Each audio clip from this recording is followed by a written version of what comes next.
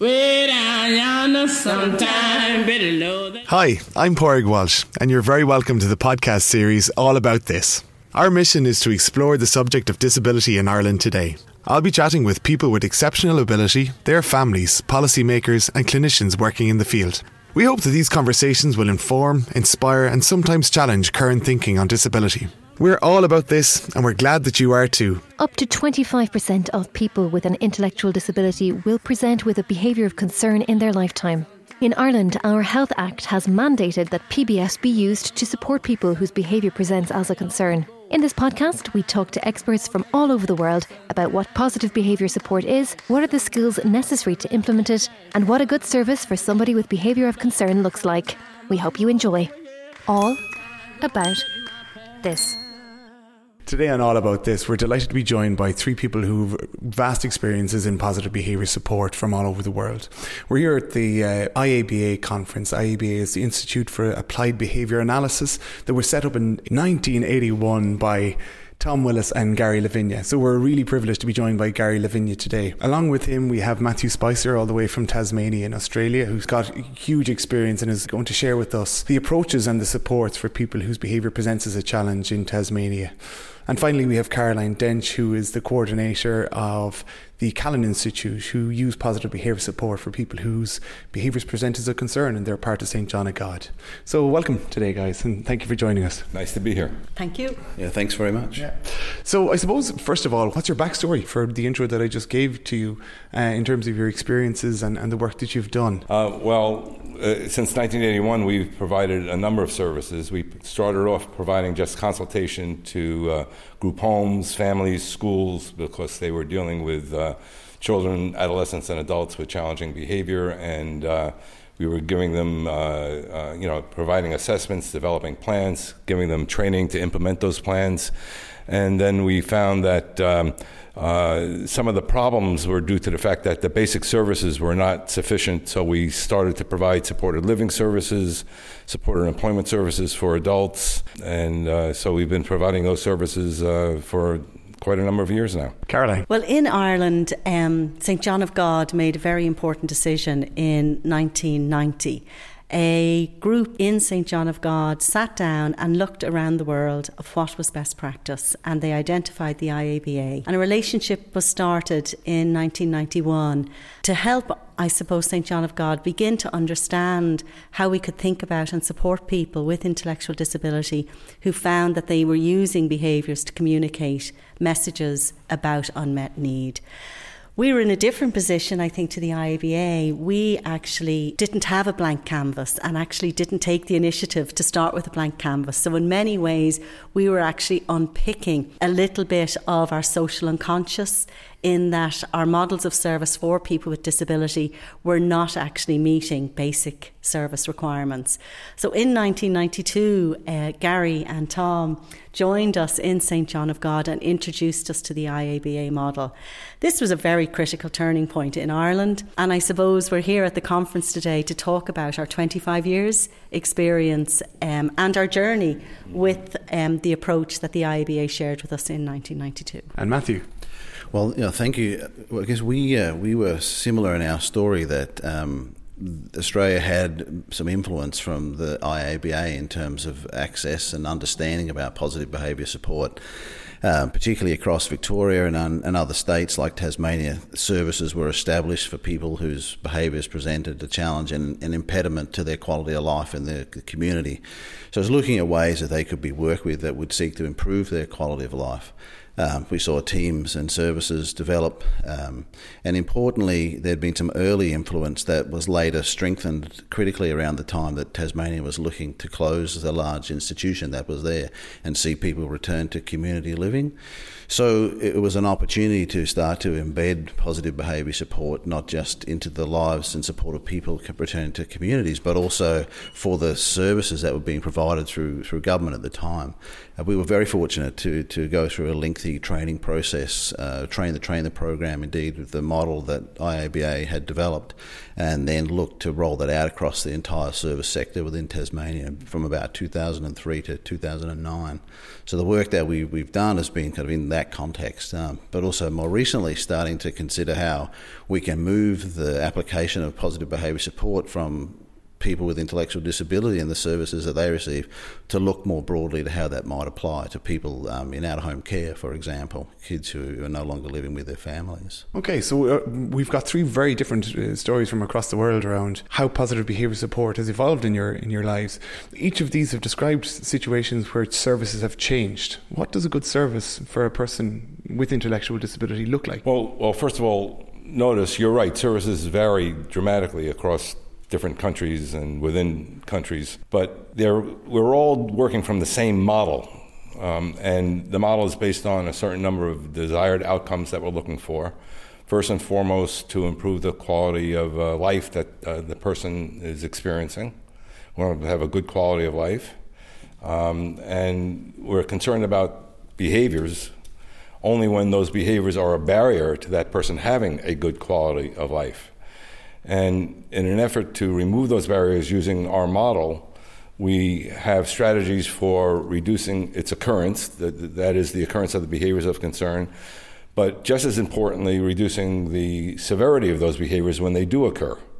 And we're wanting to do that in a way that lasts, not just creates short-term benefits, but long-term benefits. We want to do it in such a way that it generalizes to other settings, not just the service setting. Like if we're working in schools, we want the gains that we accomplish in schools to generalize back to the home and into the community. And we want to do that all in a way that's acceptable and agreeable to the person receiving the services. All of that without any negative side effects, of course. Can you tell us a little bit more about that model and how that can impact on good service for people? It can and it does. And one of the implications is that you may want to start without being concerned about the individual behavior, providing basic services that are aimed at giving that person the life that they want and need. And we call that person-centered planning.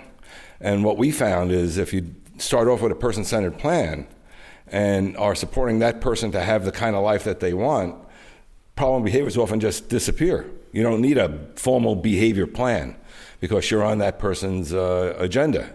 On that person's page. And so that's where, we encourage agencies to pay attention to their basic services before we worry about a behavior plan. Just other examples of good service. Matthew, what kind of things are striking you as indicative of a really good service for somebody with disability? Well, I'd echo the sentiments that Gary's put forward there, that the focus really is on how do we connect with the person's context and with the culture that surrounds their lives in terms of not just the broader culture but their family and heritage. And how do we start to think about what a good life might be for them? And so working to develop acceptable services to them that connect them back to important things. For some people, that's about connecting back to country. For others, it's heritage or family activities. So really looking to pursue not just what is good about their past, but also what might be good in their future. So what's a meaningful way to be engaged in learning, to be engaged in their communities. And so to the extent that we can be successful in pursuing those kinds of activities for them, we do see behaviour problems to drop away. And in many cases, we don't need to develop really specific individualised actions, but we can rely on the universality of good quality connections and presence in community to take effect. So those are some really critical ways to understand what's good about services and PBS. And I guess another way we're starting to really learn a lot more about is that we also need to pay attention to what happens with our staff. And to the extent that we treat staff well and we support them well and we help them to grow and develop also, that the way they are engaged with by their leaders and within the culture of an organisation, that will make an enormous difference then to how they go forward and engage with the people that we are working to serve. I think in Ireland, I suppose we're a land of storytellers, and what the multi-element behaviour support model of positive behaviour support really brings is an opportunity for the person to tell their story, and for their family and loved ones to actually join them in telling their story. And not just their story, but also their dreams and their expectations, their hopes and fears as well, because that makes it very, very real. The piece then, I think, that we've worked very hard at is actually looking at the society in which an individual actually then lives. So our society, yes, it's ourselves with our family, it's ourselves with our family, maybe in our work or in our schools, but it's also the local shopkeeper, it's the bus driver, it's the boss where I'm working. And how we've actually looked at this in our organisation, and I suppose across Ireland, is how do we really integrate a real model of inclusion for people with disability, so that we're not thinking about the congregate setting or the group home. We're actually thinking about John, Mary, Paul and Anne and who they are and how they're contributing in our society, as well as in their work, their leisure, in their personal life and within their families. So that's really exciting, because as we think about disability, we're really growing towards not seeing difference as an obstacle, actually seeing difference as an opportunity. And I think that's very exciting. I'd like to expand on what Matthew said earlier too, in terms of getting staff around the agenda that we're trying to do, and that is, we have a system within PBS for assuring consistency and staff buy-in on the plans that we come up with and the services that we want to provide. The system we use is called the Periodic Service Review, but one way of looking at that system, the Periodic Service Review, is PBS for staff, even as we're using PBS for our students and clients. And so the same principles that guide our work with our clinical clientele are used with us as staff to motivate us and to get us to do what we need to do as well. It sounds like something that's really helpful for people, that positive behaviour support is something that actually works. But I'm wondering, what are the barriers to it actually being used with everybody, and where do you see the challenges in its use? Well, one of the challenges is that it requires specific knowledge. I mean, there are specific principles and procedures that people need to know, and how to put them together and how to get them implemented consistently. And so dissemination is a major challenge. And we have two people here, Caroline and Matthew, who illustrate how we have tried to approach that challenge, and that is not just train people to do what needs to be done, but to train people to train people. And so over the years, while we've trained thousands and thousands and thousands of people ourselves, we've created 5 training teams around the world that mean we don't have to go back there. What about in Ireland, Caroline? What kind of barriers are there to PBS being used? I think something very exciting happened in Ireland in 2007, and it didn't just happen. It took years for it to actually occur, which was when our Health Act actually recognised positive behaviour support as the recommended supports for people who found their lives distressed with behaviours of concern. This was very critical. It was the first time ever something had been legislated for, and in the context of supporting somebody with a disability to have a meaningful life. What's interesting in Ireland, positive behaviour support, and in particular the multi-element behaviour support model, may not be as widely understood as we would wish it to be. So absolutely, Gary's right. We do a lot of training, and we work quite hard actually to provide workshops and to build people's confidence and competence in this area. But we're still amazed with professionally qualified people interpretation of positive behaviour support, because in actual fact it may not actually be positive behaviour support that's actually been provided. So I think one of the challenges is to be very, very clear what positive behaviour support is, and to ensure that if a family member or if an adult is actually thinking that this is the practice and these are the supports that I would like, that is actually what they receive.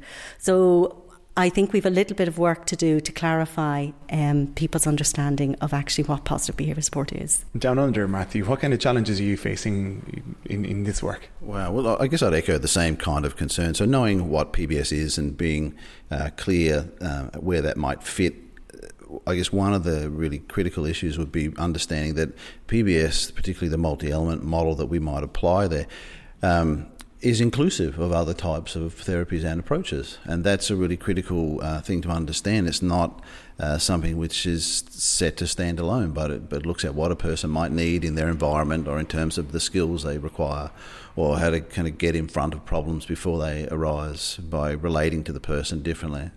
or indeed how to respond to crises. Those are critical things that we can see as including a whole range of different approaches. So knowing what it is one thing. Knowing how to do it would certainly be another. But perhaps one of the biggest challenges for us is recognising we are a human service industry. The tools in our workplaces are people, and perhaps one of the biggest issues to overcome is being able to sit as individual staff and teams and leaders in practice, that recognising that some things are very difficult. And if we want to start a journey towards non-aversive practices, we need to first learn to contain ourselves and to sit calmly with discomfort, and then to move from there through a place of understanding with empathy to seek really to connect with another person, the person we serve, their point of view. And so to the extent I think we can manage to contain and feel safe enough to do that, without reacting ourselves to the problem in a way that might be punitive or aversive. When we overcome that, we set ourselves up well to employ PBS as a technology. What do you see as the one main skill that a person who's working using PBS should have, or one, I suppose, approach that they should have? I'm going to answer you in two ways. One is to understand why the person is acting the way they do from their point of view, because invariably it's a legitimate need that they have that they're trying to address through their behavior. Two is the full answer to your question is that there are many, many skills you need to have to implement a PBS plan and to develop and implement a PBS plan. When we introduce PBS to a novel audience, it takes us 4 days just to describe the principles and procedures. There's not just one, and that doesn't even give them competence to use those principles and procedures. That's just giving them awareness of what those principles and procedures are. And then further training is needed if you really want them to have the skills. I mean, Gary took the number one, which really is the most important, is find the message. And I suppose in Callan Institute, we've actually really tried to coin that phrase. We've developed Maybe, a little mouse. So to give that image of take your time, find the message, go slowly and softly. And that has really changed environments and families, because when faced with distress or when faced with a difficult situation, we prompt, and I suppose we support people to say, maybe he's on your shoulder, he's trying to find the message. You work with them and see if you can find the message as well. So that's quite critical. And as Gary says, the work isn't easy. It absolutely isn't easy to love somebody who's hurting you, to actually support a staff team who are actually maybe a little bit fearful and feeling overwhelmed. This isn't easy work at all.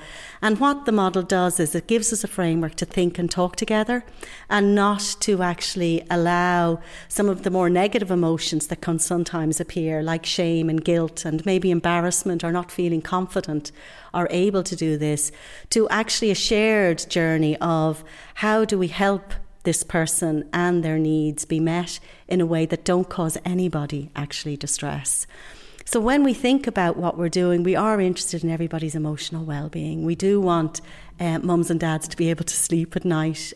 We want the people we support not to wake up with maybe pains in their tummy because they're worried about the day ahead. And the same with our team. So I think that ability to actually converse and talk to each other in a way that isn't constructed that this is your fault, that you're to blame, but more in a way of let maybe help you find the message because he's on your shoulder, and that's what PBS and the multi-element model bring. Well, I guess for me, starting to think about using PBS in traditional disability services, but also looking at how we apply PBS to people who've experienced trauma, adversity and chronic stress in their lives, where that may be the source for most of their difficulties. I'd suggest the first thing for us is really to think about how we can make people safe. And when we think safety, we need to be considering physical safety with a range of environmental and non-aversive reactive strategies we might deploy, but also relational safety. How do we connect with the individuals in front of us, whether they be the person themselves, their family, the staff surrounding them? And so that's a critical part of what, and indeed that's been touched on and described by Gary and by Caroline.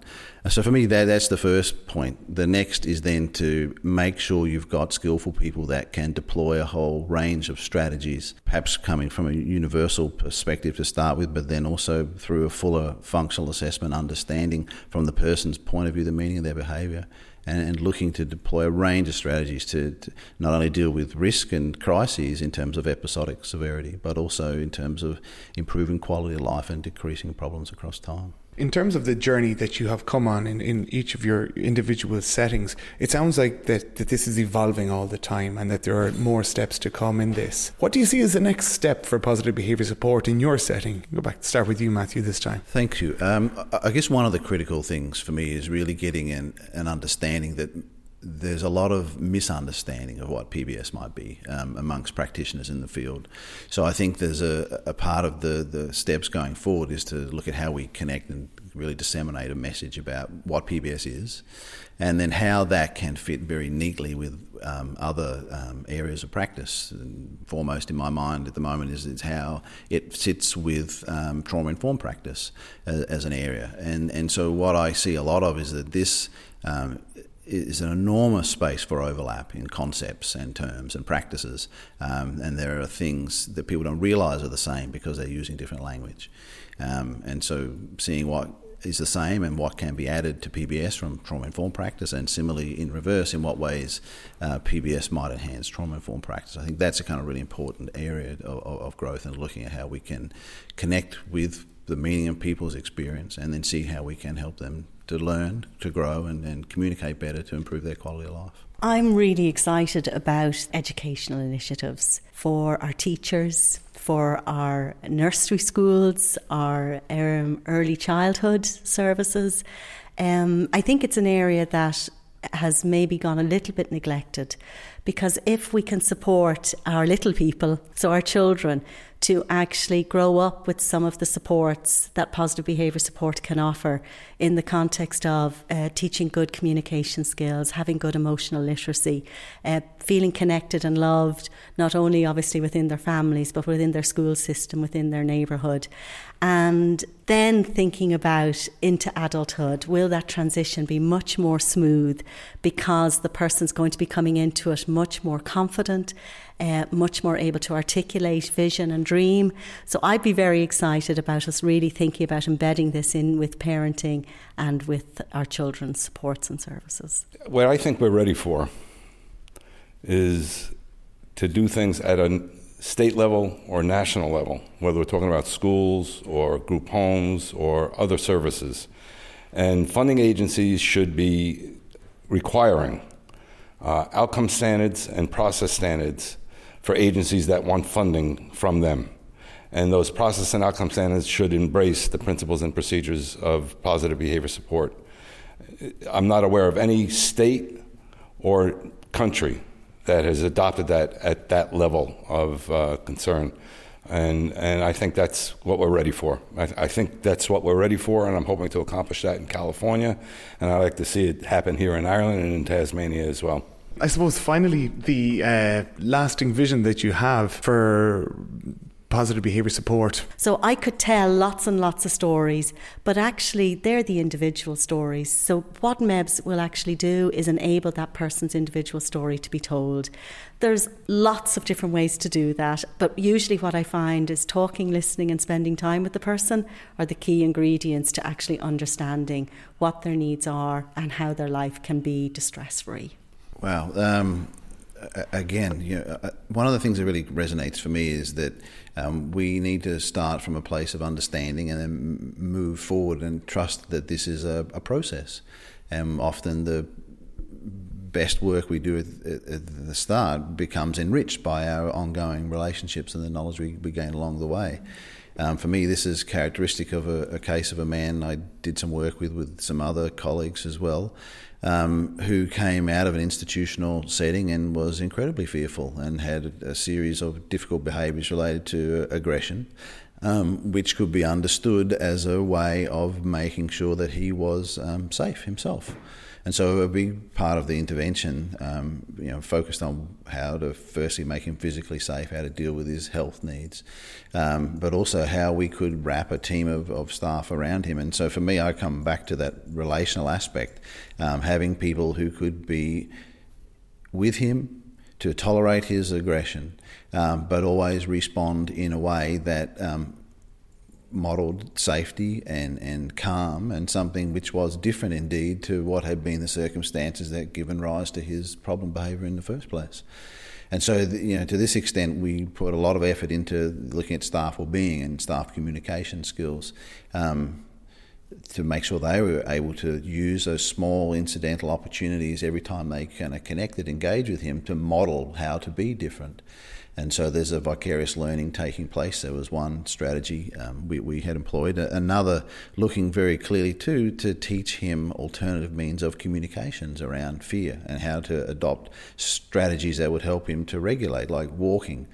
Broader ecological strategies in place where he was living in a rural community, and introduced through his staff who lived also in that community to broader members to get him some engagement and connection to the people around him as well. In the first instance, to sort of tolerate some of his behaviour, but secondly, to endear him to the community through those staff and their relationships, so that over time he was invited, because people were interested in him, to community dances. And so leveraging off, I guess, all of those aspects, some formal teaching around communication, but also looking at the importance of connection to people and to community as a powerful way to move forward. Matthew Spicer, Caroline Dench and Gary Lavinia, thank you very much for joining us on All About This. We're all about this! And that's it for this episode of All About This. Remember, you can get in touch and continue the conversation with us on Facebook and Twitter, and find out more on allaboutthis.com. Thanks to our producer Amy O'Dwyer at Trees Road Productions. Until next time,